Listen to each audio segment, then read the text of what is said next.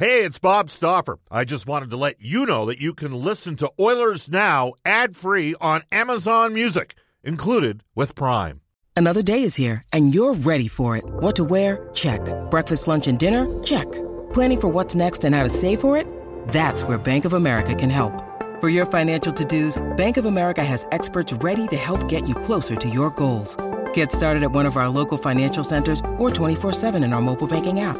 Find a location near you at bankofamerica.com/talktous. What would you like the power to do? Mobile banking requires downloading the app and is only available for select devices. Message and data rates may apply. Bank of America N.A., member FDIC. When you need mealtime inspiration, it's worth shopping Kroger, where you'll find over 30,000 mouth-watering choices that excite your inner foodie. And no matter what tasty choice you make, you'll enjoy our everyday low prices, plus extra ways to save, like digital coupons worth over $600 each week. You can also save up to $1 off per gallon at the pump with fuel points. More savings and more inspiring flavors make shopping Kroger worth it every time. Kroger, fresh for everyone. Fuel restrictions apply. Oilers Now with Bob Stauffer. Weekdays at noon on Oilers Radio, 630 CHED.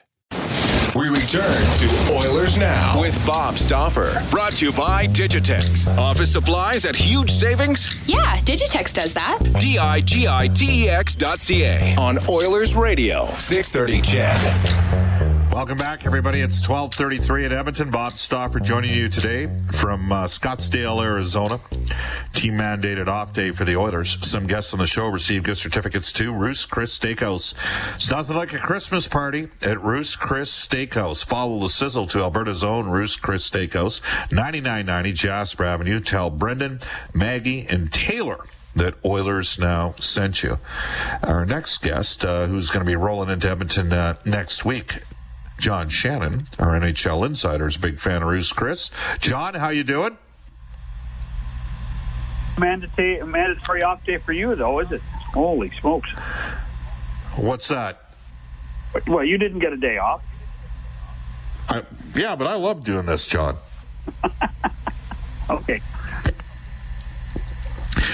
Hey, I want to read a text, John, that'll make you chuckle, okay? Because I have a term that I use when people get upset about officiating. And there's a term called loser's lament, okay? So here we go. Coach Mike has texted us on our Ashley Fine Floors text line. Hey, Bob, you always talk about loser's lament. How about a winner's whine? How would you rank the officiating in the four major leagues, best to worst? NHL officiating, in my opinion, says Coach Mike, has been getting worse and worse after year. They're spectating, not officiating. They're getting paid just to watch the game, from Coach Mike. After last night's game, I'm sure you saw the comment from Rick Tocchet. He said he loved the way the game was officiated. The Oilers got one power play on a too many men on the ice call, and a lot of fans didn't like the fact that after McDavid took Fisher out, Fisher held onto his leg for roughly about 5 to 6 seconds. Now, they had my favorite official work in last night's game. I think the best ref in the league. You know Wes McCauley. I think he's the best ref. He worked both games on Saturday and Sunday. But how serious is the officiating? You know what? There's so much good going on, John. I just want to address it because we got a bunch of texts today. How serious does the league look at this kind of stuff? Because you're piped in as anybody of the league. Oh, I think they look at it and monitor it every day. I mean, there are printouts that go out every morning from Stephen Walkom's group, from hockey operations, that discuss exactly what went on. There are case studies that get sent back to the officials. Here's what got called in one game. Here's what do you think the call should be? I mean, I think they are trying to do as good a job as they can. The problem becomes, Bob, is I'm not sure at times we know what the standard is. And that becomes one, and you talk about Wes, and I think there's a lot of people that would agree with you that Wes McCauley, when he doesn't have one bad knee like he had last year in the playoffs, Wes McCauley's the best referee in the National Hockey League. But not everybody's Wes McCauley, just like not everybody's Connor McDavid. So the question then becomes is how do you maintain a standard on a night where last night there's only 3, but on Saturday night there's 14. How do you measure that when you got 28 different referees working? And it's difficult because that's the human side of the game. Now, he's mentioned Connor. There was a play last night in overtime where, McDavid is hopping in on a potential 2-on-1 and goes to feed a pass back to Klefbom. And Nick Schmaltz got all of them on the hook and forced the pass as a result. And this is, so McDavid specifically for me, is he a different animal than all the other players because of the pace and speed that he plays at? And, in basketball, there used to be hack a Shaq. That's how you would defend, Shaquille O'Neal, as you put him on a line. And so the question I have there is McDavid such a unique case because of his speed, and he forces officials to evaluate the game differently when he's on the ice? I don't think there's anybody in the NHL like Connor when it comes to that. I think that when you see how strong he is on his skates, how fast he is on his skates, and there's a lot of stuff that he becomes the brunt of, that the referees, it happens so quickly, the referees don't realize that he was hacked because he's sped through it and he's on to the next play. I mean, this could be a constant refrain. We could talk about this every Monday, about how Connor fights through every check, fights through every situation, and never gets the proper call. I actually think it's changing a little bit. I don't think it's changing as much as Oiler fans wanted to change, but I get a sense that there's a lot more respect for Connor McDavid now, or at least more respect. A tough one to measure.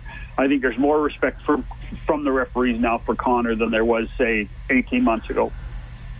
Well, the one thing about McDavid is he is less demonstrative than both Sidney Crosby and Wayne Gretzky were earlier in their careers. We had this conversation is that fair? A couple of weeks ago, Bob. Yeah, we had this conversation a couple of weeks ago, is that in their time, both Wayne and Sid would whine a lot and would complain a lot. I think we can count on one hand the amount of times that we've seen Connor appear outwardly angry towards officiating in the time that he's been in the National Hockey League, and sometimes to his detriment, because the squeaky wheel does get the oil once in a while.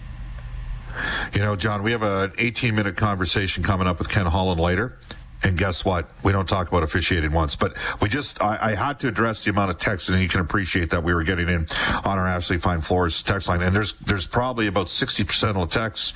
Fans were a little bit choked. And then the comment from Talking After saying he loved how the game was officiated. All right, let's move on. 16-7-3 to start. And they are doing this this just isn't about McDavid and Draisaitl, though that's a large part of it. But Dave Tippett's got a team right now, doesn't he? Yeah, he does. And when you think that Granlund scored twice on the weekend, James Neal got power play goal number 10. The one thing I really like, Bob, about this hockey club right now that cannot be understated is resilience. Let's go back 9 days. Blowing that lead against Dallas, and Dallas coming back and winning in overtime. Well, years past, that was a sign that this team was going to fold up and disappear for 10 days. Oh, what happened? They go to San Jose and destroy the Sharks. They take a little for granted, lose badly in L.A., and L.A. was certainly the better team. And they follow that up with two pretty impressive victories on the weekend in Vegas and in Glendale. So from my perspective, depth and resilience are two things that we haven't seen enough of in the Edmonton Oilers in the last 3 or 4 years, and we're seeing a ton of it this year.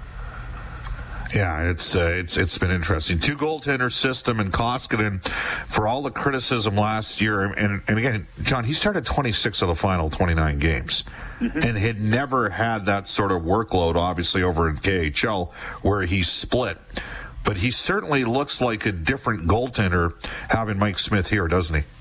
He does, and perhaps it is Mike Smith, a guy who's almost as big as Koskinen. So there might be a little appreciation about size of how you play the position. The other thing that doesn't get mentioned very much is that Dustin Schwartz spent some time in Finland with Koskinen this summer, and I think that there was a back to basics camp that existed with Schwartz there, with Koskinen. And I think there's a better understanding of how the NHL game is played now by Koskinen. And once they got through that first year and you got the new contract, which now at first blush looks pretty darn good for the Edmonton Oilers. I think there's a multitude of reasons why he's done so well. I just like his composure. I mean, last night to me, a couple of times, there was no flailing around. There was no sliding around. It was keep your angles and just don't move, and they'll hit you. And at his size, that's exactly what happened. That's exactly what happened, in the third shootout opportunity for the Coyotes. And so Koskinen, I think that composure and that playing within himself really has made a huge difference. Are we seeing a different type of defense, and not just in Edmonton, but being played around the league? Protect the house. The Oilers 5-man attack, 5-man back. Look at the New York Islanders. They've got the fewest shots on goal in the league, and they're on a 15-0-2 run. Even Arizona for the first 10 minutes of the second period last night, John, and they're a terrific defensive team. They let the Oilers cycle, but took away shot options off the cycle to the net. And this is counterintuitive to what the analytics guys have suggested over the last several years. Like, the Islanders are the antithesis of analytics darlings because of how they play. It's pretty interesting, isn't it? It is. But what I don't think has changed, though, is the real desire by a lot of coaches now to make sure that defense, once they play defense, they can activate and move the puck up the ice. But certainly in their own zone, there seems to be a commitment, not just by the defensemen, but by all 5 forwards, or in overtime, all 3, or on 4-on-4 situations, the 2 forwards and the 2 D-men. I think there's a much better commitment with that 5-man unit, which allows the defensemen just to play again within themselves and then be able to move the puck up as quickly as they can. All right. We're going to switch focus and talk about a couple league topics here with John Shannon, our NHL insider, Bob Stauffer, with you in Oilers Now. John, the Toronto Maple Leafs, and I've not seen either of the 2 games because the Oilers have been playing when these games have been on, but do they look like a different team under Sheldon Keefe? They look happy. They look happy. They look relaxed. They look relieved. And it's something that a few of us have been talking about for the last 6 or 7 months, is that Mike did not make it's fun to go to work. And I know they make a ton of money. I know that there's an expectation as a professional athlete, but at the same time, you have to have a positive work experience and a positive work environment. And it just wasn't that way. And I think that Kyle Dubas finally realized that. He had been told it. I can guarantee you he had been told it by a multitude of people. But at the same time, it was just time. It's one of those things where, we're going to have that 10-game window right now where the Leafs are going to be really, just like we saw with the Oilers when Ken Hitchcock came in last year. The question can Sheldon maintain it? And I have full belief that he can, because he's that type of communicator with his players. All right. What did you think of the comments from Mike Commodore? And then, former Oiler Mark Fraser kind of reinforced them, though he was much more polite in his approach. I got to tell you, I can appreciate that lots of guys maybe didn't like Babcock. I don't know if it's kind of great to be dancing on the grave of a guy that's been fired. That's my own personal interpretation, but I'd like to get your thoughts on that. You know what? I don't want to get into that. I mean, Mike Commodore is a professional athlete. He had a pretty good career. When you consider, he had a really good career. Yeah, he did. I mean, and good for him. And if he has the gumption and the desire to say that, I never played for Mike Babcock. My experiences with Mike Babcock weren't near as bad, but I didn't have that issue and have to be in a room with him. There were times that I felt Mike was, even with us, was too rigid and perhaps a little arrogant, but I never knew him to lie to us, and I never knew him to be one that was something other than a professional person within the sport that I work in. Commenting on Mike Commodore, that's his own personal opinion. He's entitled to it. There you go. All right. Switching focus. Will Babcock be able to pick and choose where he goes next? Or is there some luster? There's a story in the Toronto Sun today, Bob, that might suggest that Mike's persona is going to take a bit of a beating here. I think there are more stories that will come out in the next little while. Let's face it, Mike doesn't have to work for another 3.5 years. He's still going to get paid over $15 million in that time. So he can sit and wait. But he's a competitive SOB, and I would suggest he's going to try to want to work somewhere. But I also think that there's going to be a lot of communication with people about why he didn't make it work in Toronto. And whoever hires him is going to have to be fully aware of what type of person they're getting into. Let's face it, I think Kenny Holland, and I know you've taped the interview with Kenny, so you can't. I don't know what he's going to say. I think Kenny Holland put up with a lot and tolerated a lot and deflected a lot and buffered a lot with Mike Babcock the last 2 or 3 years, and nobody knew about it. And I to this day, I think Kenny will probably disagree with me and say it's not true. But I think in his heart of hearts, he knows it was true. And that's why Babcock wasn't re-signed in Detroit. And he had that option of either going to Buffalo or the Maple Leafs. Yeah, it's interesting because one of the things that Ken discusses is the hiring process for the coach day, because obviously Dave Tippett would be amongst the leaders for Coach of the Year right now in the National Hockey League, and there's just a completely different feel. And we are not in the room, John, on a day-to-day basis, but we're around the players, obviously privileged enough to fly with them and travel with them. Hey, winning helps, right? It's a cure. Winning's a lot better than losing, to paraphrase Nuke LaLoosh. But it's his handle and his feel and his inclusiveness as a coach that I think's gotten the most out of his team right now. Well, you know what? I think Dave Tippett's a better coach now than he was in his last tenure. I think being away from the game has probably helped everybody who's away from the game, and it may benefit Mike Babcock too. I think Dave Tippett, when you take a step back and you wonder, hey, why after he left Arizona, why didn't he get another opportunity? The Seattle thing was really nice, but it wasn't coaching, and he was told from the beginning that if he was going to coach in Seattle, it was going to be the general manager's decision. So from that perspective, I think Dave being away from the game has helped him. Just as in ancient history, when Scotty Bowman stepped away from the game, I think it helped him. I think when he stepped away from coaching and waited and went back to Pittsburgh and then replaced Bob Johnson when Bob got ill, I think Scotty was a different guy and a better coach. And I think anybody that leaves the game and has a chance to come back probably has a chance to be a better coach. John, terrific stuff. Thank you, and we'll hook up Wednesday, okay? I will talk to you Wednesday, Robert. It is 12:50 in Edmonton. We'll take a timeout. Bunch of texts have come in on our Ashley Fine Floors text line, and we'll get a little bit interactive when we return on Oilers Now. Hi, I'm James Neal from the Edmonton Oilers, and you're listening to Oilers Now with Bob Stauffer on 630 CHED. James Neal with his 10th power play goal yesterday, second in the NHL in power play goals. Connor McDavid leads the league in power play points. The Oilers power play second, just mere percentage points behind Tampa Bay, who went on a heater on Saturday night. Oilers penalty killing second, Edmonton first in the Pacific Division. Temperatures are dropping, so it's time to start thinking tropical. Forget about white snow and start thinking about white sand. How about Puerto Vallarta? Jet away with 630 CHED's Jalen Nye in January on an amazing all-inclusive winter holiday tour that includes 7 nights at the 5-star beachfront Marival Armory Resort, plus parking at the Value Park at the Edmonton International Airport. On sale now for just $21.95. Book your spot today. Reach out to New West Travel at newwesttravel.com.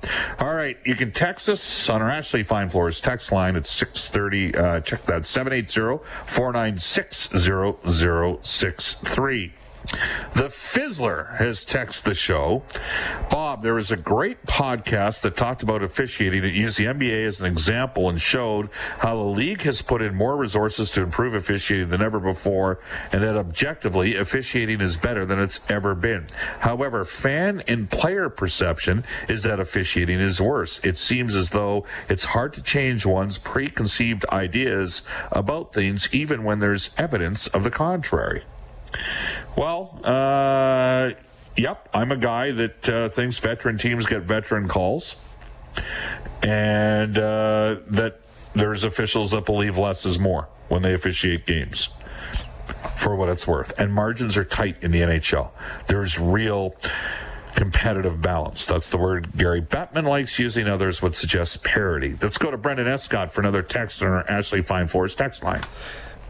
Texter from the south of the province here, Bob, says that Bear is playing like an experienced vet. Curious as to what his ceiling could be. I'll get your thoughts in a second here, but I was kind of pondering that, and I'm thinking, like, if he keeps this up, Bob, do we have a 50-point defenseman on our hands, a 15-goal, 35-assist type player? I think that if he keeps on this development track, we certainly could. But what do you think? I think right now the Oilers have 3 top 4 defensemen for sure. Okay, so obviously Oscar Klefbom right now is playing like a number 2, and just so everybody knows, I've only got about 15 number 1 defensemen in the league. Like Drew Doughty's a number 1 defenseman. Victor Hedman's a number 1 defenseman for me, but I only got about 15 guys that are number 1s. Because you can make an argument, well, there's 31 number 1 defensemen around. Like Nate Schmidt's a number 1 defenseman, right? Because he's in Vegas, and Nate Schmidt's like Oscar. To me, he's number 2 D-man.